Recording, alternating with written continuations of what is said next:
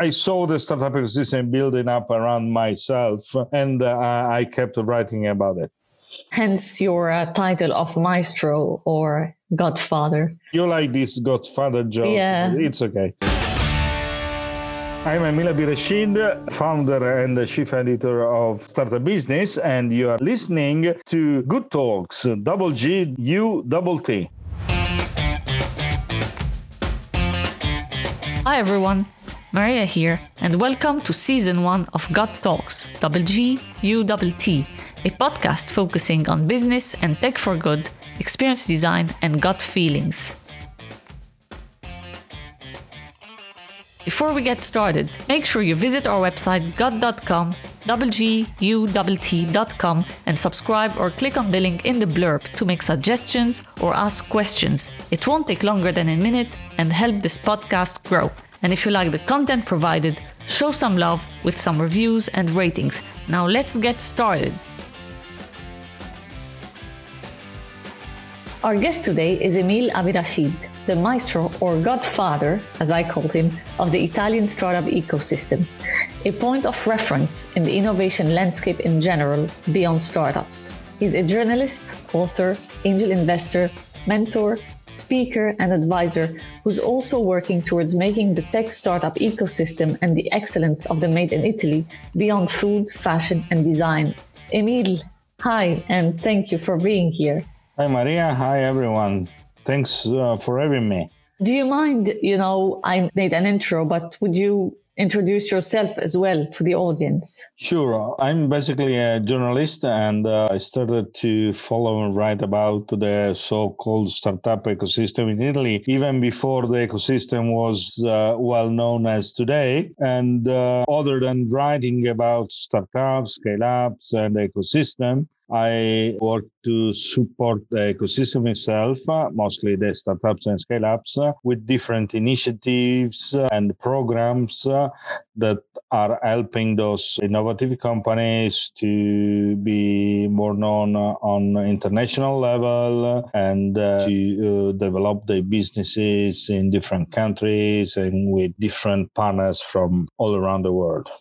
What got you involved in the Italian startup ecosystem initially as a journalist? I started to write about technology, innovation, economy, and those kind of topics. And in an age, in years where the startup phenomenon was at the very early stage, and was quite an interesting time because at the very beginning of this century, the world was living a flourishing period in terms of economic growth. And then the internet came out of the labs and became something that all the people were able to use. Many of you will going to remember the so-called internet bubble. That was the first attempt to build up a startup ecosystem. And while the internet bubble is considered a bubble for two main reasons, the first one because it was mostly United States-based phenomenon, and because at that time the number of people using internet daily was very low compared to today. But was a very interesting attempt from which we learned a lot of things. And after a few more years where most of the investors were still a bit afraid to invest in new ventures. But after a few years, the phenomenon started again in a more solid way, in a more aware way. And that was around 2004, 2005 in Italy. And then I started to write about this phenomenon at that time. So while the startup ecosystem was building up in Italy, I was there already. So I can say I saw the startup ecosystem building up around myself, and I kept writing about it. hence your title of maestro or godfather. You like this godfather joke? Yeah. It's okay. It's I mean, you are a point of reference here when it's, we talk about the ecosystem. So today, though, you're more focused on the scale-ups here in Italy, from Italy to the world, as you mentioned in the intro. Why is that? Well, that is partially true. It depends from which point of view. As a journalist, in 2008, I founded a startup business, .it. That was, one of the first online magazines talking about startups in Italian. Now, startup business is part of the Digital 360 group. So I did my little own exit, even though I'm still the editor-in-chief of the magazine. On startup business, we write about startups as about scale-ups, as about investors, as about other actors of the ecosystem. So from the journalism point of view, I'm still writing about all the different actors of the ecosystem. Regarding the other activities I develop and I organize,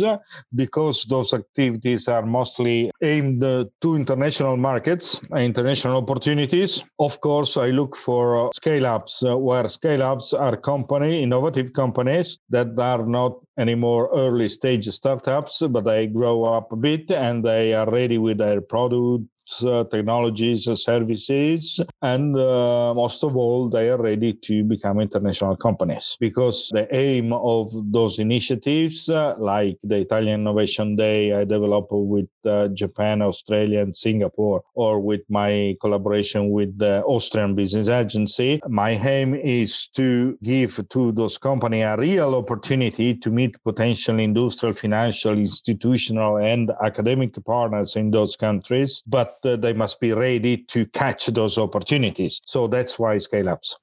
And you mentioned you did as you labeled it, your little small exit. How does it feel to still be working in your company, no longer your company anymore, but it's still your baby in a certain sense? Well, companies, as you say, like babies, when they grow up, you can leave them live their life, Consider that the startup business experience from the entrepreneurship point of view was very interesting for me because it gave me the possibility to experience directly what be an entrepreneur means. So because I write about entrepreneurs all days, I can say I had also my own experience in that. So I touched the matter with my own hands, but it's good. But my DNA is more something closer to be a journalist or to have the ecosystem than to be an entrepreneur. So sounds good for me. And most of all, the Digital 360 group that bought Startup Business on 2015, it's a great group, and I keep developing Startup Business as the other online magazines they have. And going back to the Italian ecosystem, you've been, watching it grow, but also actively involved in it. How is the investment landscape here, and what does it need to thrive? Obviously, a lot has been happening in the recent years. Is it attractive for Italians and for foreigners? Well, this is quite an interesting question because the Italian ecosystem had a series of cornerstone moments. And now and today, of course, is much different as it was just, let's say, 10 years ago. The first main cornerstone was in 2012 when the Italian government for the first time approved, let's call it a Startup Act. It's a specific law that helps the innovative companies under specific characteristics to gain some incentives and specific rules in order to be able to grow up faster in the early stage phases. But was also important because it brought the startup phenomenon on the public stage. So today, everybody knows what a startup is. Everybody knows what developing a venture in order to transform an idea in a company is. And this was quite an interesting cornerstone. Of course, this law was written in the 2012, and now 8 years after, it probably needs an upgrade because in the startup world, the time it's run very fast and the things are changing very fast. But was important for the Italian ecosystem. The other big thing for the Italian ecosystem, in my own opinion, is the fact that during the last 10 years, some of the startups that were born at the beginning of the ecosystem era now are scale-ups. So are big companies. They are hiring people. They are developing technologies, services, and products. They are already on the international markets.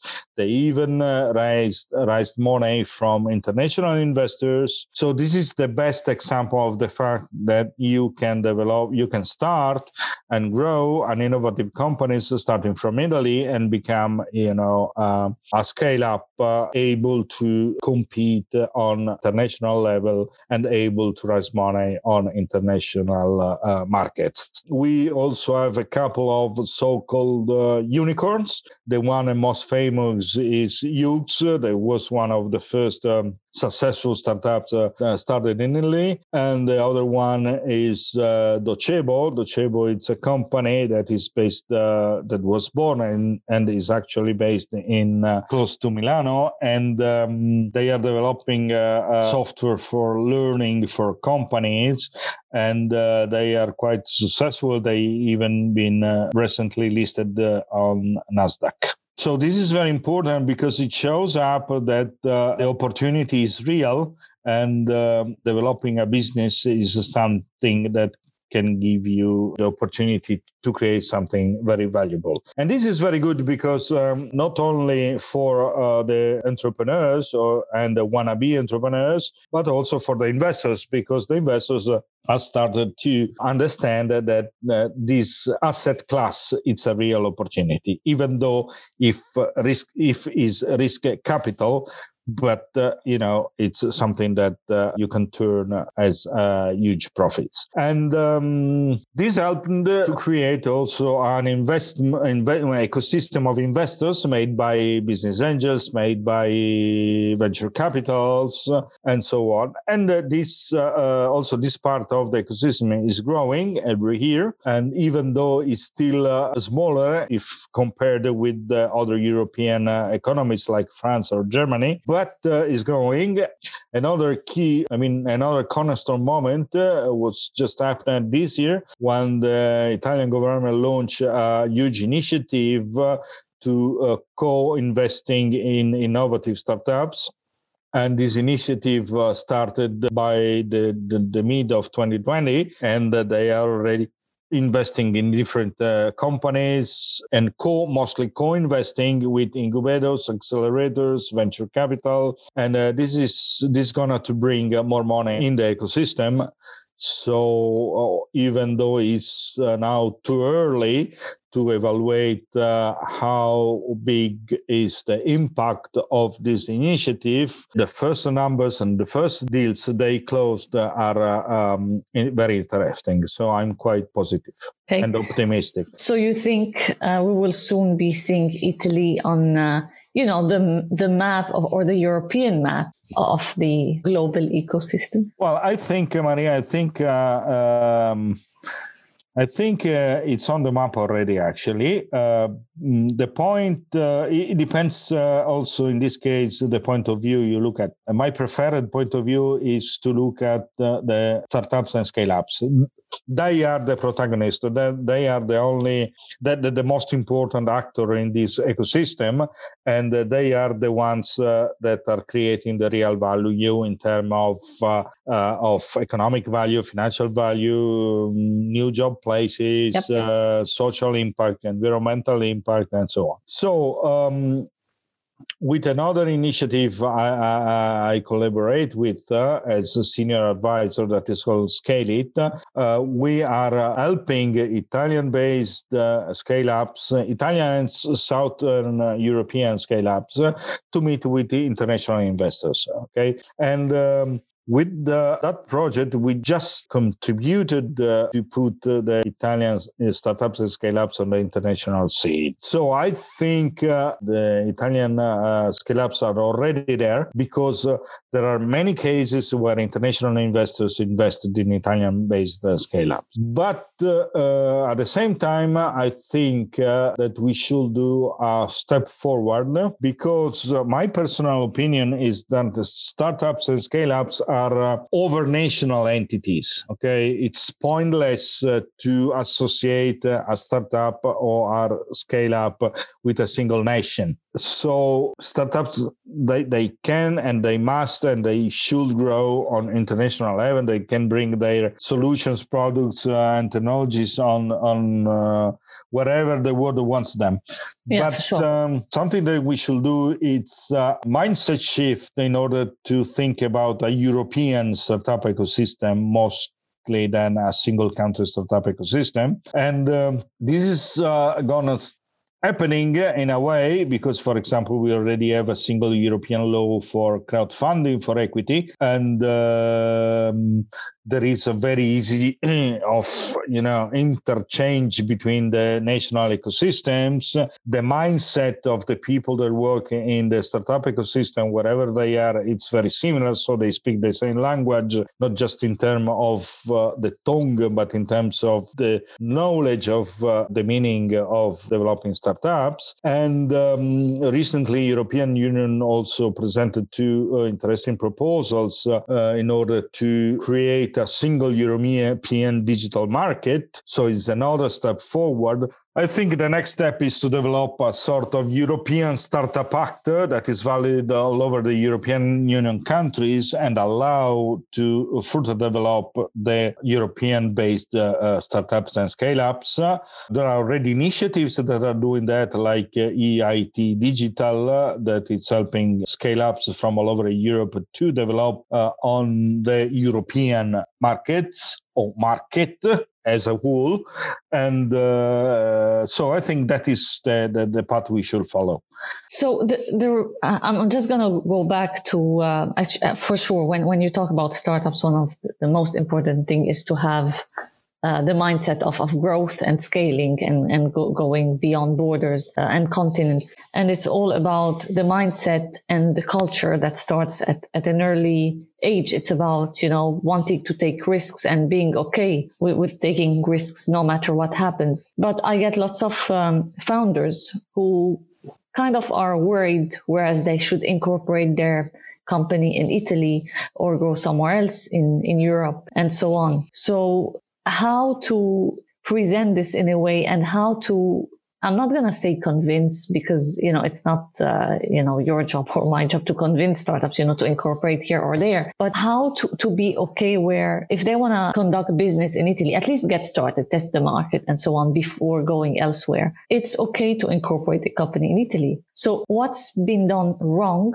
to get those people wanting to go away?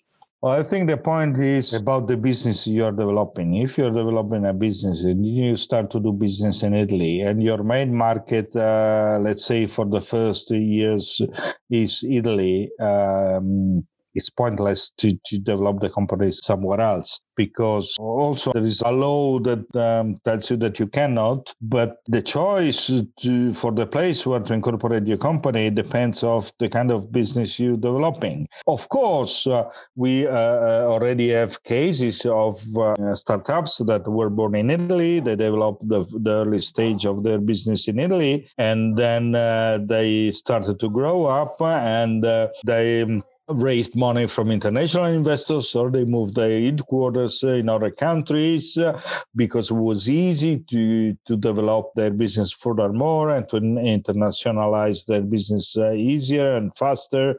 If there is a business reason, everything is good because any entrepreneurs not only have the right but also he or she must take any possible opportunity in order to develop their business at the best, okay, regardless where it is. We also have a lot of dual companies. We are companies that were born in Italy. They started to develop their business, expand, and they moved the headquarters to other places, UK, US, Asia, other places in Europe. But for example, they kept all the R&D departments, software developers, for example, in Italy, because the quality of life here is good, the skill of the people is good, and the costs are competitive.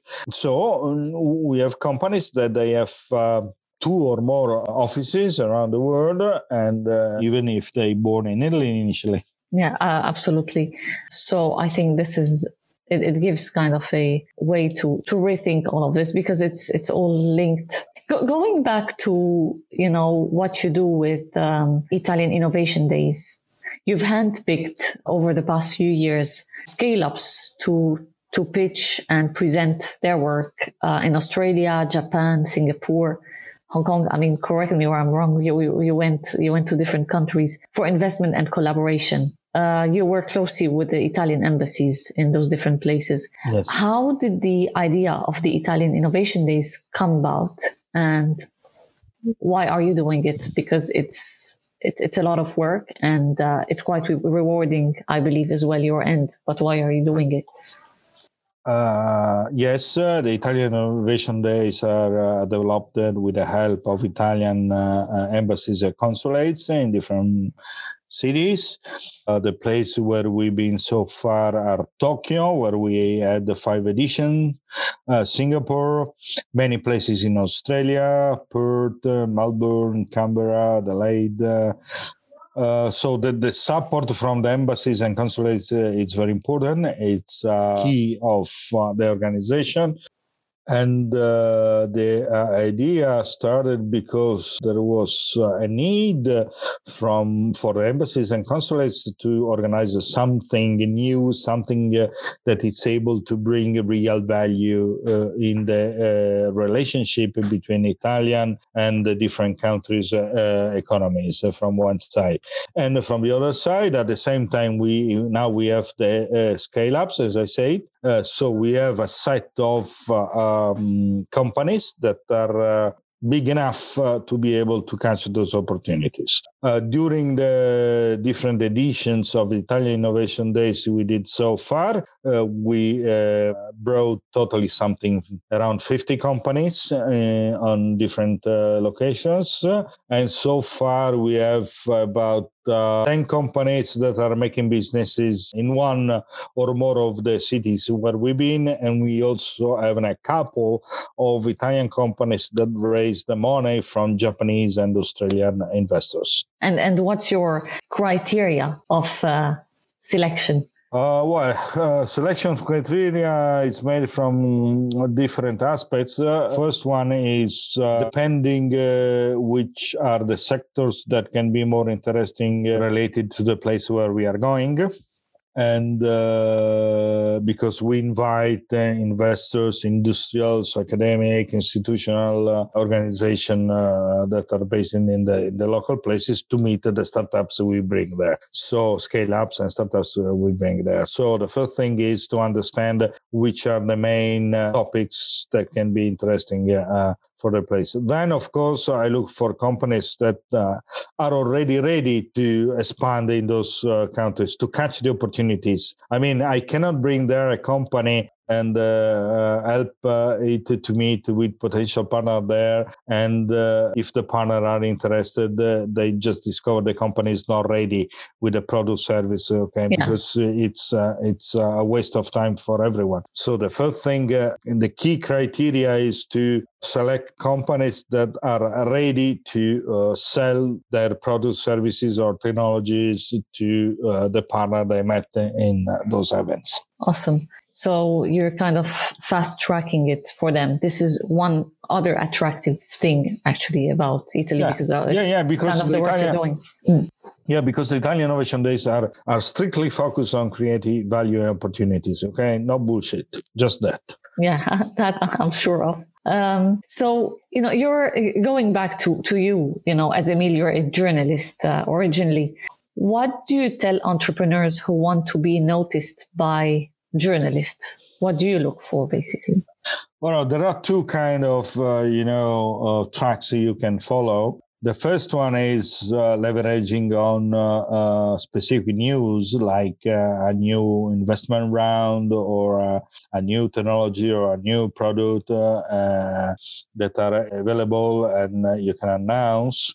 The biggest mistake is to attract the attention from the press before you are ready to go on the market, because if the press starts to write about you, people read about you, and if they are interested, they want to buy what you do. And if you are not ready to sell those things, you're missing a huge opportunity and you ruin your reputation. So the timing is very important. The other thing is to develop something that is able to communicate how you want to change the world. I mean, if you are an entrepreneur and you do it just because you want to make money, I'm not interested in you, even though I hope you're going to make money. But if the reason behind the fact you want to be an entrepreneur, start your own venture, is just the money, it's not good. If the reason behind that is because you want to make innovation, make something new available to the highest number of people, depending on the sector you're working on, and you want to try to contribute to make the world a better place from different point of view, well, that could be an interesting story. I like the way you're wrapping things up. So this leaves me at, where can we find you? Well, the case gave me just a quite unique name and last name.